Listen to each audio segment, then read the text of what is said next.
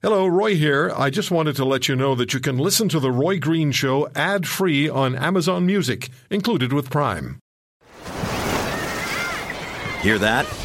Believe it or not, summer is just around the corner. Luckily, Armor All, America's most trusted auto appearance brand, has what your car needs to get that perfect summer shine. Plus, now through May 31st, we'll give you $5 for every $20 you spend on Armor All products. That means car wash pods, protectant, tire shine, you name it.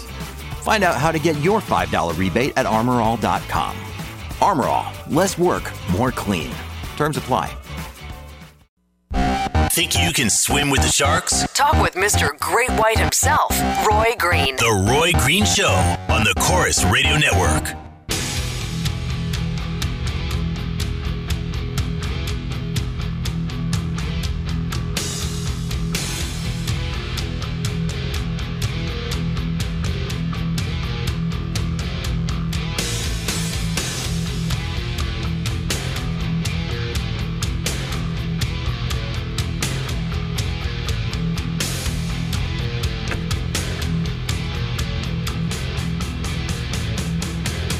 All right, let's get started here. I've been waiting to speak with Janet Brown in Vancouver, but apparently we're having a little difficulty getting a proper signal on the phone.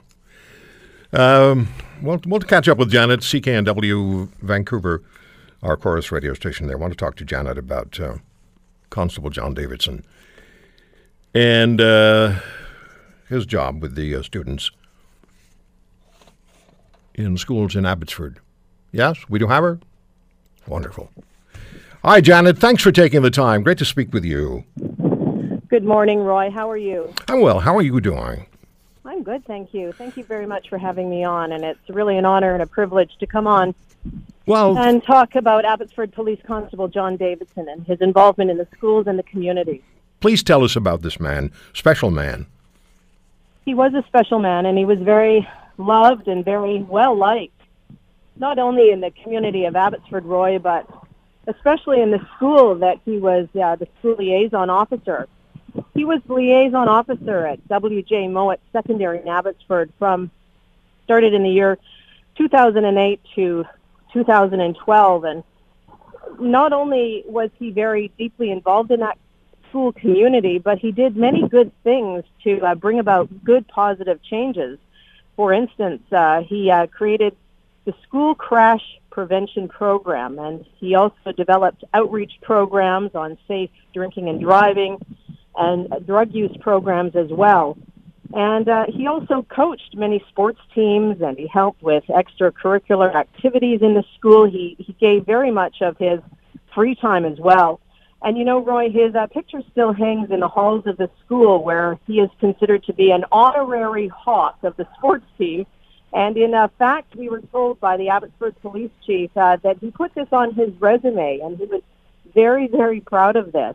The principal of W.J. Mowat, Jay Pankrak, said that Constable Davidson was, quote, one of those liaison officers who committed to becoming part of the school. And he said, I simply cannot say enough good things about this officer. We also heard not only from the principal of the school, but we heard from many students of the school also. And they said every morning, if you can believe this, every morning he would stand at the school's entrance greeting the students one by one, and he knew most of their names, shook their hands, said good morning. He just created a really good atmosphere at that school. And when I said to Roy about the School Crash Prevention Program, what he would do, he developed this himself, and he would bring in students who were involved in horrific car crashes and get them to tell their story. And, you know, students sometimes and young kids, they don't always respond to what adults have to say or their parents, but they do respond to their peers and other kids their same age. And when they would hear the stories of perhaps kids involved in bad car accidents because of drinking or driving or drugs, they would listen, and they would change, and they would turn their lives around. You know, we were told that he had a really special, unique relationship with all the kids in W.J. Mowat Secondary. And he wouldn't only talk to the popular people, you know, the guys on the football team, but he would also talk to we were told, were the dorks of the school, and that he was, quote, super fun and inclusive to have around in the school. And, you know, these stories are still coming. A couple of weeks after Constable Davidson's death, we're still hearing these wonderful stories about this officer who was clearly very, very loved and regarded, as I say, not only in the school where he worked until 2012, but also in the community of Abbotsford as well. Janet, it seems that Constable Davidson, the fact that he was a police officer, was almost incidental to the role that he played at the school. And I would think that the lessons he taught, the life lessons he taught, will stay with the students literally for life. And they will pass them on. He was a truly exceptional human being. And it was a privilege. I would think the students would say it was a privilege to have him in their ranks, because that's the way they saw him. You know, Roy, that's an excellent way to summarize how Constable Davidson was regarded in that school community. Absolutely. And, you know, he was also responsible, I forgot to mention, too, for an 18-minute video called Operation X. And it was all about the dangers of ecstasy. And it won a 2012 Community Safety and Crime Prevention Award as well. And that video is still available for kids to watch. And there again, seeing that video has turned many lives around as well. So, yes, very highly regarded. And you know what? The word that keeps coming up about Constable Davidson, he was loved. He was loved by the school community. He was loved by his community, his school, and by the officers also, clearly, that he worked with. Janet, tell us a little bit about the memorial service that was held for this very special police officer.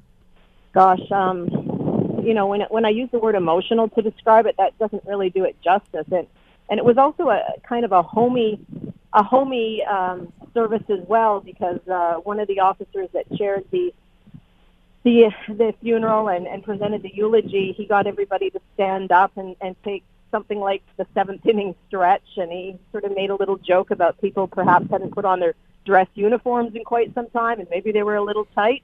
So there was some moments of levity, which I think was appreciated by everybody who was there and also watching at home on TV.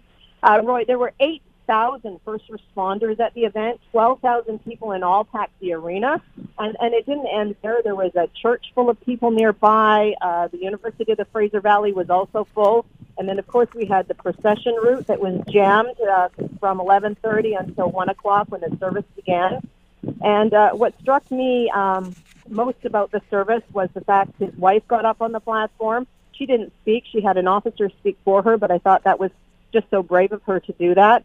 And his 3 children did the same. They spoke, actually, and again, very brave, just telling of a loving father, not of a police officer, but of a loving father.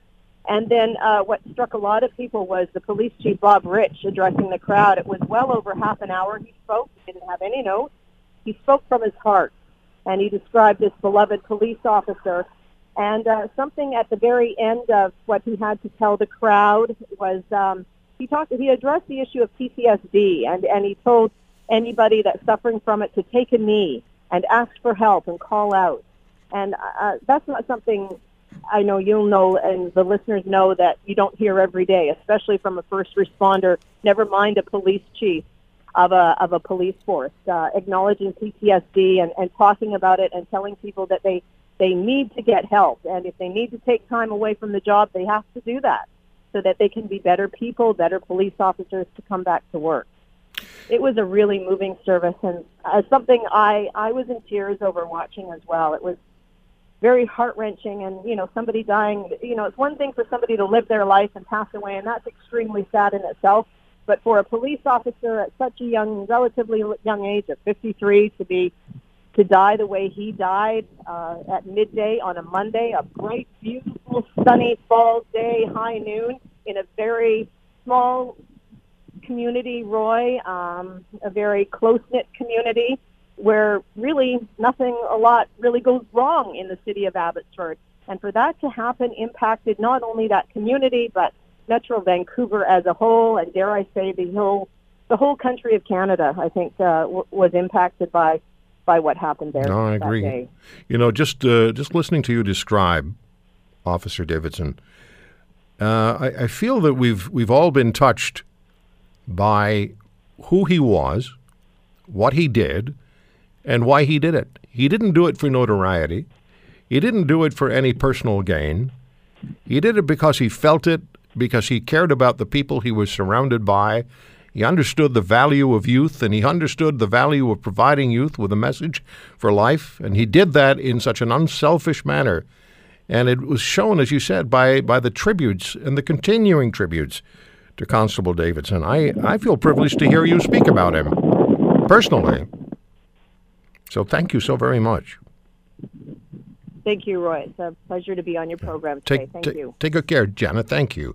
Janet Brown from CKNW, our Chorus radio station, great radio station in Vancouver, about Constable John Davidson. Very special man. And an officer patrolling schools in Abbotsford, British Columbia. And the students made him an honorary hawk, considered him one of them. It's not the uniform. It's the person inside the uniform. The uniform defines the job that you have to do. The person inside the uniform decides how the job is done. 800-263-2428. 800-263-2428 is my number. Police in Canada's schools. In Toronto, they voted them out. The school board did, even though a majority of people wanted them to stay. In Abbotsford and all of British Columbia, and after listening to Janet Brown across the country, people are going to mourn John Davidson, police officer who brought so much to those students in that school. So 800-263-2428. Police in Canada's schools. Do they have a place? And was removing them from Toronto a correct decision or a politically correct decision? This is one of those moments where I'm going to say to you, it's freedom of speech time. We'll come right back.